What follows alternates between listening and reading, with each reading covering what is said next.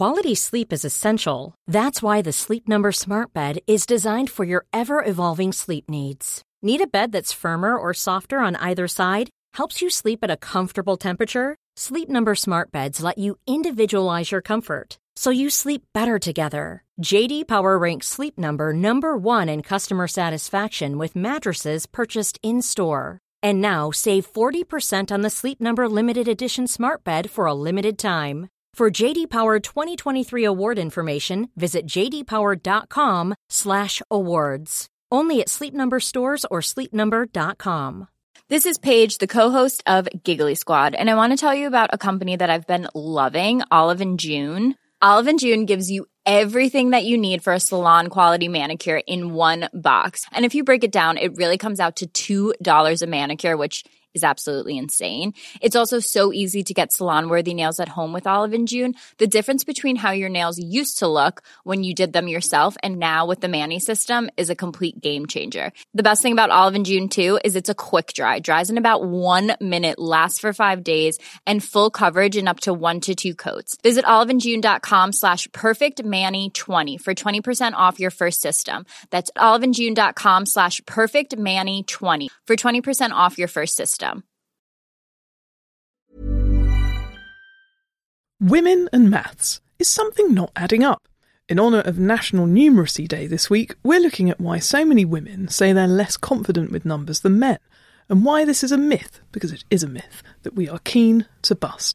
Bobby Seagull, the FT columnist, star of University Challenge and possibly Britain's most famous maths teacher, joins me in the studio to crunch the numbers and asks how we can up the level of female students taking maths and further maths at A-level. Meanwhile, Mike Ellicock, Chief Executive of the National Numeracy Charity, is also here to tell us all about this year's Numeracy Challenge. Do grab a calculator, as Bobby will be throwing in a few quiz questions. And Holly McKay, founder of the consumer website Boring Money, has drawn some parallels between an aversion to maths and a lack of confidence when it comes to investing. Welcome to The Money Show, the FT's weekly podcast about personal finance and investing. I'm Claire Barrett, FT Money Editor, bringing all of this week's money news. Now close your eyes and let me take you back in time. Imagine that you're 15 years old and back in secondary school. Oh, the horror. The bell has just rung and your next lesson is double maths. How does that make you feel? Are you pleased as you love problem solving and find maths easy?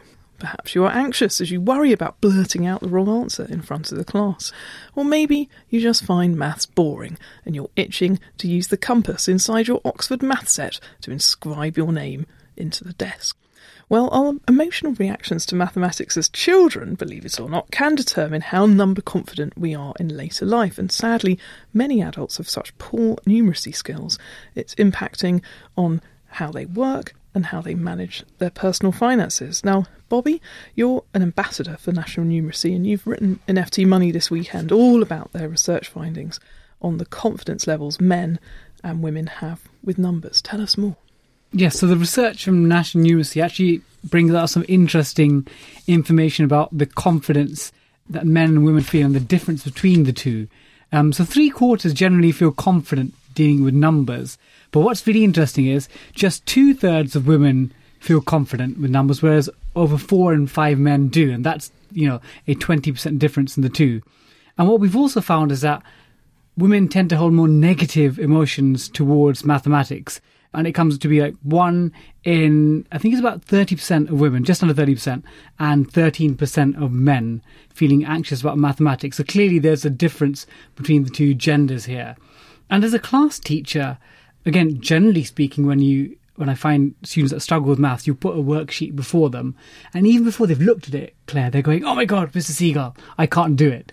But what I'll tend to find is actually this issue is sort of more defined with women and girls in my classes, and I'll find that girls actually have a lack of confidence in their ability, even if actually on paper and results-wise they're just as good as the boys. So clearly it's something that's happening not just in the classroom but more societally. And we like stats and numbers on the FT Money Show. We do indeed, and I believe you've got some about the numbers of pupils who are choosing to carry on with maths, because in the UK you have to study maths up to the age of 16, but then it's up to you whether you want to do A-level. But fewer women are saying, yes, I want to carry on. Absolutely. So the numbers tell us, so of those with A grades at GCSE, only 43% of girls go on to do maths, whereas 65% of the boys go. So there's a huge, nearly a 25% gap between the two. And in the raw numbers itself, for A-level entries last year, we had 59,000 boys compared to 38,000 girls. So as a teacher, there is an issue about why we're losing so many girls who are actually competent enough to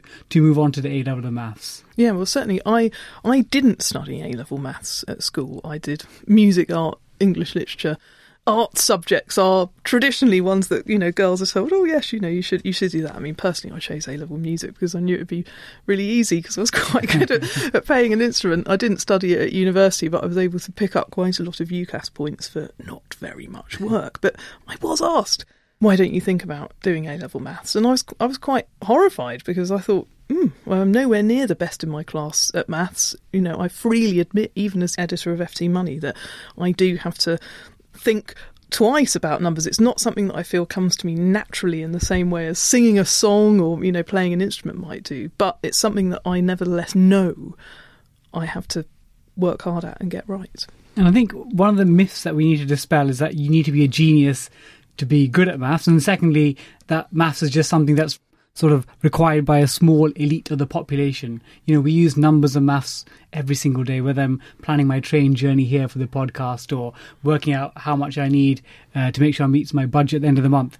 And I think with a lot of women, they need to realise that, and girls who are applying for maths at A-level, is that if you're doing biology or psychology, a lot of jobs require you to be numerate. And it's actually, by turning down maths, you're not just turning down, the opportunity of maths as a career, you're actually damaging potentially your opportunities in the workplace because you need to be confident and competent with numbers in the workplace. Well, how big a role do you think parents play in changing attitudes and developing maths and numeracy skills? A huge role they play. And actually, in my school, I've done sessions with parents talking to them about their attitude at home towards children has such a large impact on their child's self-image of themselves as mathematicians. So I know particularly with mothers and girls, I always tell mothers, if you tell your child that maths is not important, I can't do maths. Actually, the impact on girls is more significant than fathers saying it to boys. So the attitude that parents have on maths can really seep through to children. So a positive one is what we encourage. And the opposite of that, if mothers are telling their daughters, let's do this maths together. I love maths. Look at how maths has saved us money. This could have a really positive impact. Yes, as girls see that role model, obviously there's teachers and high-profile figures that are role models, but the one that they see most often is their mother. So if their mother can show, actually, I use maths and numbers every day, then their daughter's going to think, oh, actually, it's worth me paying attention or even thinking about progressing the subject beyond GCSE. OK, well, obviously, an anecdotal insight from Bobby there. If you violently disagree, then do get in touch with us, money@ft.com. We'd like to continue the debate further. But for now, if you listen to Radio 4's Today programme, you may well have heard Bobby Seagull's quiz questions. So in honour of National Numeracy Day, he's done a pared-down version for us. So Bobby, could you give us the first quiz question, please? So fingers and buzzers, if you have a beautiful claret and blue West Ham scarf, a beautiful scarf, and it costs £11.70 after a 10% reduction, what was the original price? So I'll repeat that. If a West Ham scarf costs £11.70 after a 10% reduction, what was the original price? Well, sounds pretty cheap for a football scarf if you ask me. We'll reveal the answer later on, and it's totally okay to use a calculator or pen and paper to work out the answer. But now I'm going to quiz Mike Ellicock, the Chief Executive of the National Numeracy Charity, on why numbers matter to him. Welcome to the show, Mike. Hi, thanks, Claire. Well, our pleasure to have you on again. But why do we need a National Numeracy Day? Well, that's a good question. And I think, as part of your conversation with Bobby highlighted, this is quite a complex issue.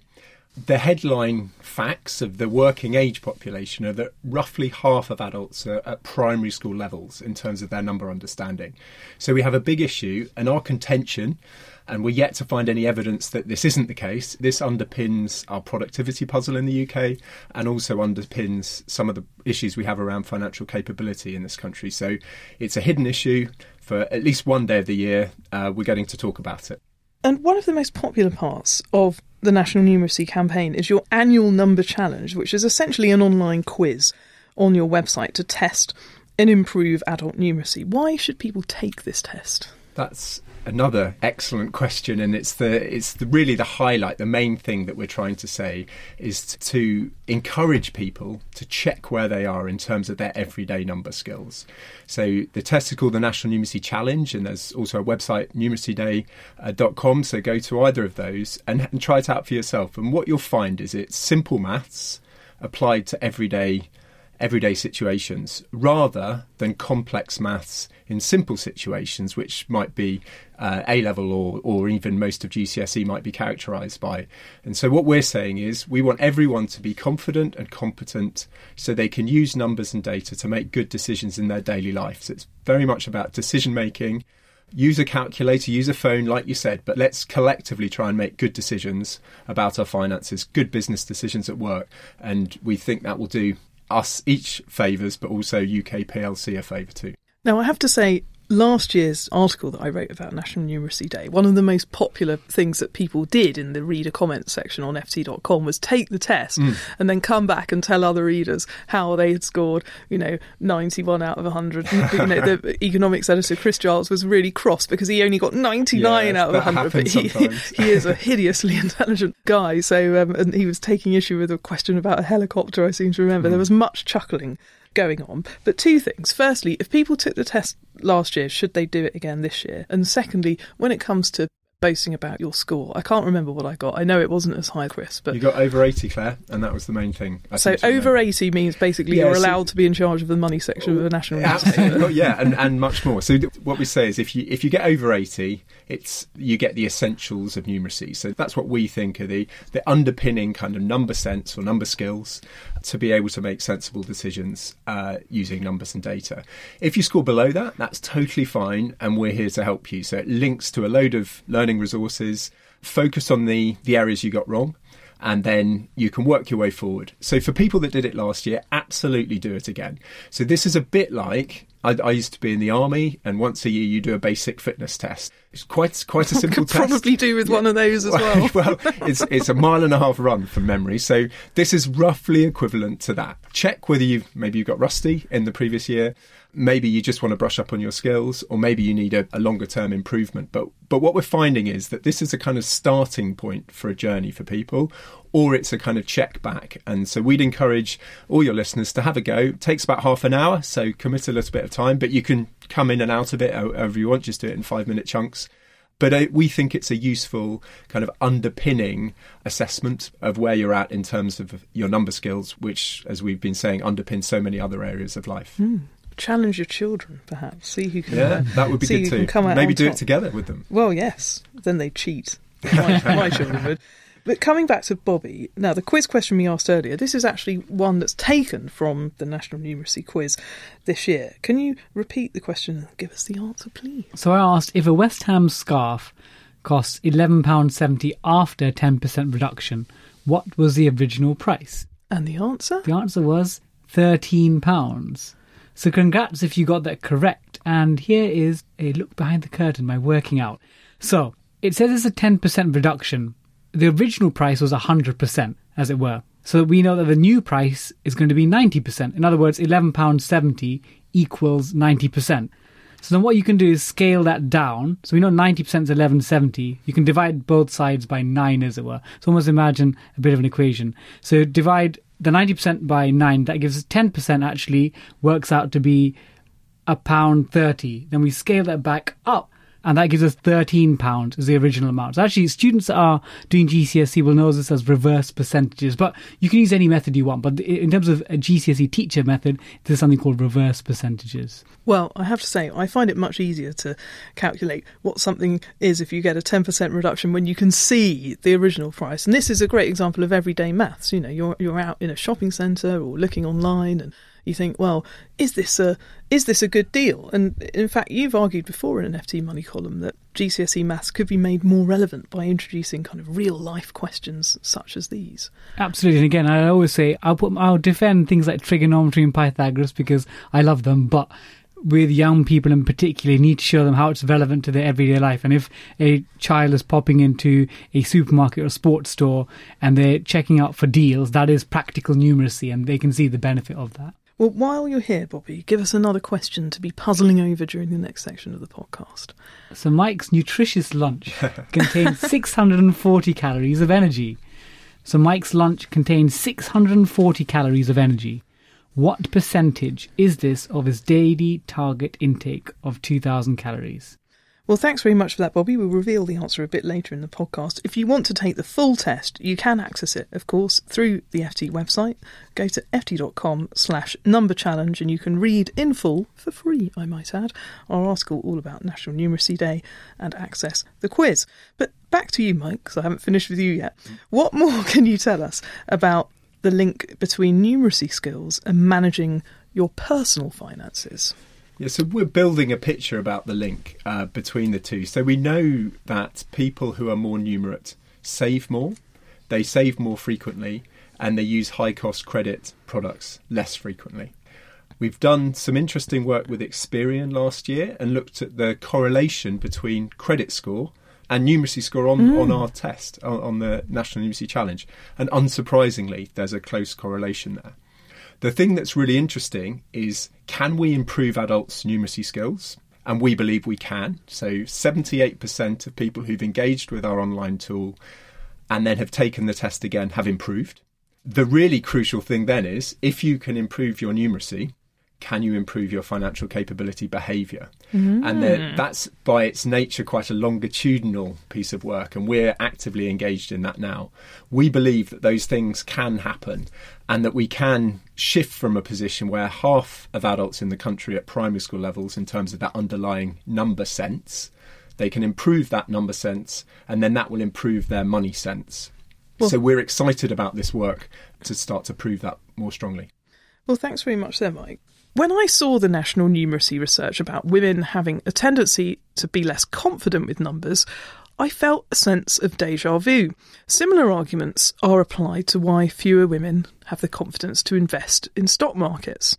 Now, I'm joined now by Holly McKay, who's Chief Executive of consumer website Boring Money. Now, Holly, you're a massive advocate of female investment. Your whole business, in fact, is set up to empower the female to get in charge of her money and get on top of problems in life, saving for retirement, saving in general, and just understanding how it all works. But you're also pretty handy with maths homework, I hear. It's by force. I mean, I have to say, a sort of something that you don't know about me, Claire. I was in set 4 for maths at school, so I'm no maths genius myself. But yeah, I have a 9-year-old daughter now, and she's following in her mummy's footsteps. I'm not sure that's a good thing, but she's not a natural fan of maths. And you've actually spoken to your daughter. Kindly, you recorded it so we can play that clip now on the podcast, and asked her if she thought boys or girls were better at maths. The answers are quite revealing. Hit the tape, please.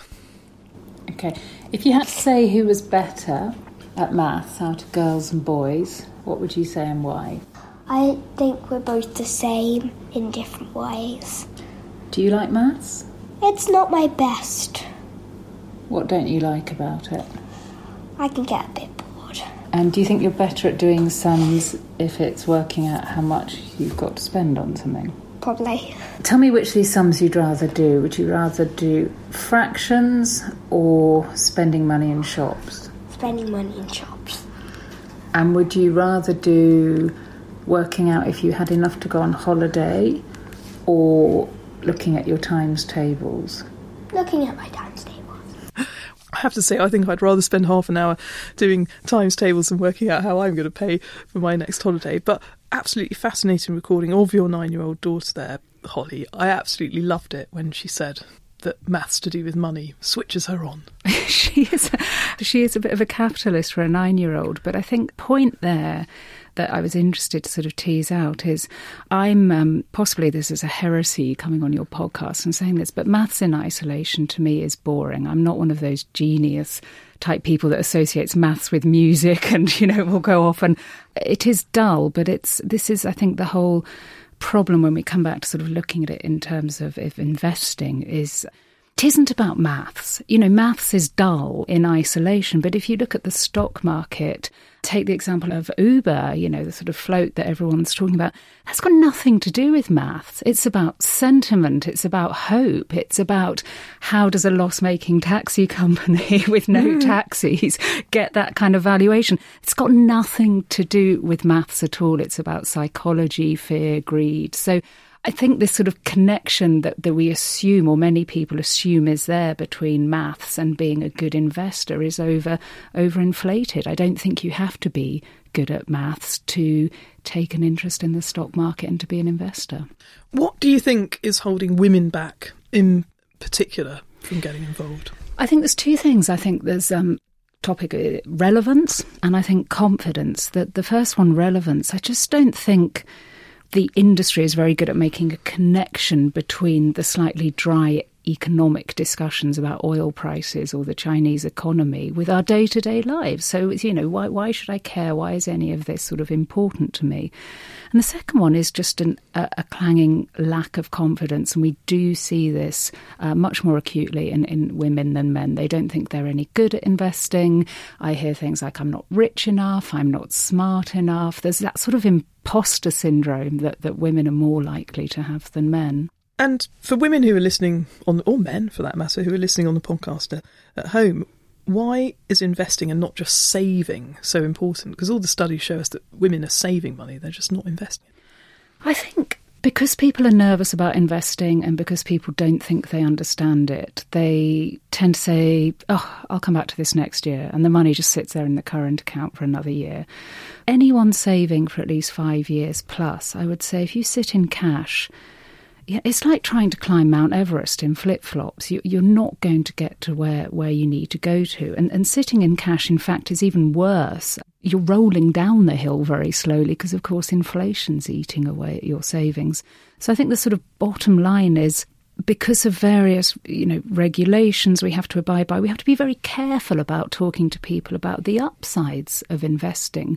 But the facts are that since the stock market began, if you look at any 10-year time period, 9 times out of 10 stocks have done better than cash. So, we're sitting on the sidelines. People aren't getting involved with investing because they think they don't understand it, but they're losing out on those long-term benefits that we see from investing and kind of shooting ourselves in the foot, really. Now, there's a growing body of research that women who do have the confidence to invest can often outperform men in terms of the investment returns they're able to generate. We wrote about this in FT Money last week, but what do you think?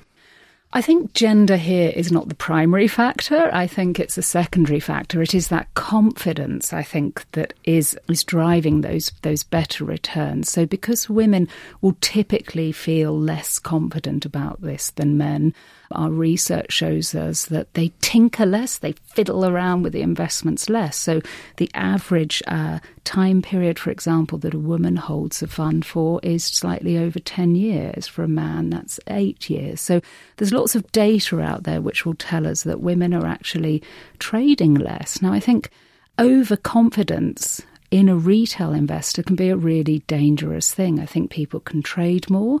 They try and time the market, which is always, I think, a sort of recipe for disaster.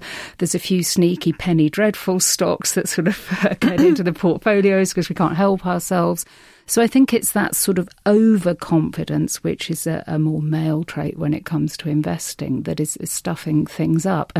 And weirdly, actually, I'd say it's possibly controversial that for a retail investor, in a way, the worse at maths you are and the less confident you are, the better you're likely to do. Well, hope for us all. Thank you very much there to Holly McCabe, Chief Executive of consumer website Boring Money. And if you would like to read the article that Isabel Owen wrote in FT Money last week, looking at all of the surveys around women and investing, whether they're better at it than men, that's on our website now, ft.com/money.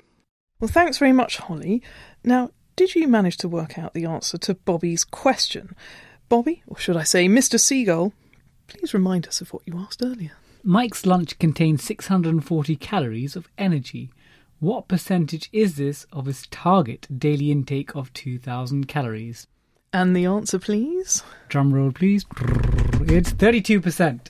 So congrats if you got that correct. And here's the working out. So you can do it if you're using a calculator, which is, again, fine. You can do 640 divided by 2,000, and then you multiply it by 100 to give you a percentage of 32. But if you're someone that likes to use pen and paper, what you do is write as a fraction, so 640 over 2,000, and then we divide both by 2, so you get 320 over 1,000. And then essentially we cancel out one of the zeros. So it gives us 32 over 100, and that is a percentage out of 100, so 32%. See, when you explain it, it all seems so simple. Often you look at these questions. When I did the test last year, I was looking at something and thinking, oh God, I don't think I can answer that. And then I think about it a bit and think, oh yes, I can. And then you get it right and you feel great.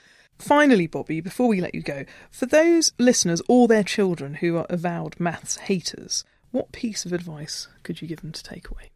So obviously, apart from doing the essentials of numeracy for national numeracy, it actually is confronting your difficulties in maths, because I would say it's fine to say that you find numeracy and maths difficult, but the key thing is not to avoid it by saying, oh, I can't do it, I refuse to engage. It's to do something about it. So whether it's yourself and trying to re-engage in numbers on a daily basis, looking at your bank statement, seeing what it means, or even trying to help your child with homework, try to re-engage with maths. That's the most important thing. Well, that's nearly it from us at the FT Money Show. If you'd like to give us any feedback about this podcast or get in touch with our team of experts, you can email us money@ft.com.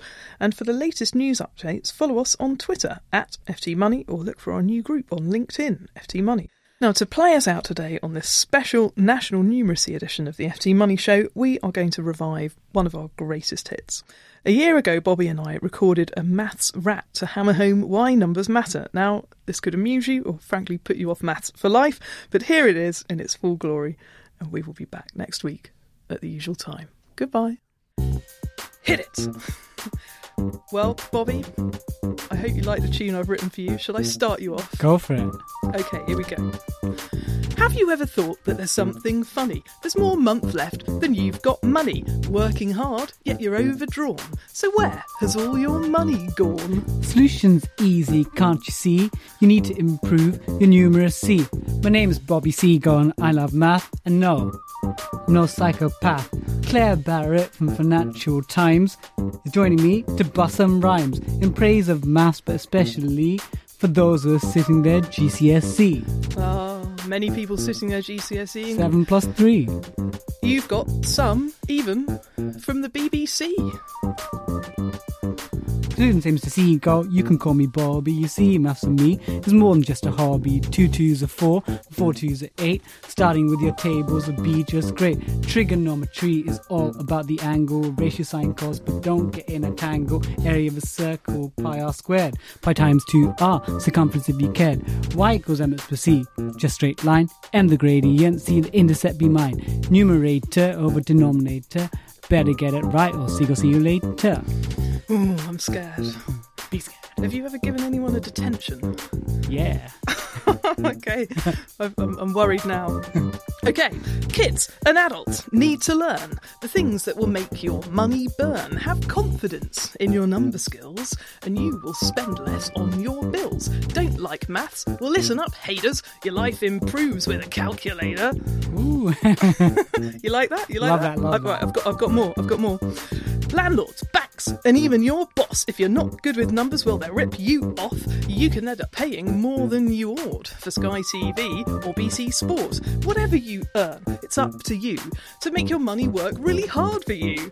Unexpected bill? Can you absorb it? A dream holiday? Could you afford it? Max out your credit card? Holy moly! You'll get rich quick, but you'll get poor slowly. Only repay the minimum whack. It could take you decades just to pay it all back. I hope that you're not the kind of guy who only does the minimum repayment, Bobby. Max.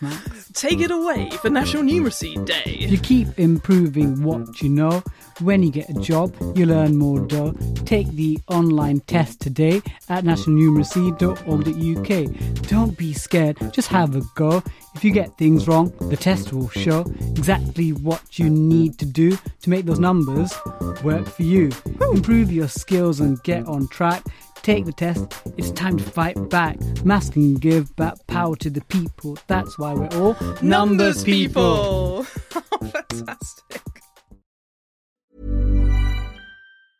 Small details are big surfaces. Tight corners are odd shapes. Flat, rounded, textured, or tall. Whatever your next project, there's a spray paint pattern that's just right. Because Rust-Oleum's new Custom Spray 5-in-1 gives you control with 5 different spray patterns. So you can tackle nooks, crannies, edges, and curves without worrying about drips, runs, uneven coverage, or anything else. Custom Spray 5-in-1. Only from Rust-Oleum. When you make decisions for your company, you look for the no-brainers. And if you have a lot of mailing to do, Stamps.com is the ultimate no-brainer. It streamlines your processes to make your business more efficient, which makes you less busy. Mail checks, invoices, legal documents, and everything you need to keep your business running with Stamps.com. Seamlessly connect with every major marketplace and shopping cart. Schedule package pickups and see your cheapest and fastest shipping options from different carriers, with rates up to 89% off USPS and UPS rates. And with the Stamps.com mobile app, you can take care of mailing and shipping wherever you are. Make the same no-brainer decision as over 1 million other businesses with Stamps.com. Sign up with code PROGRAM for a 4-week trial, plus free postage and a free digital scale. No long-term commitments or contracts. That's Stamps.com. Code PROGRAM.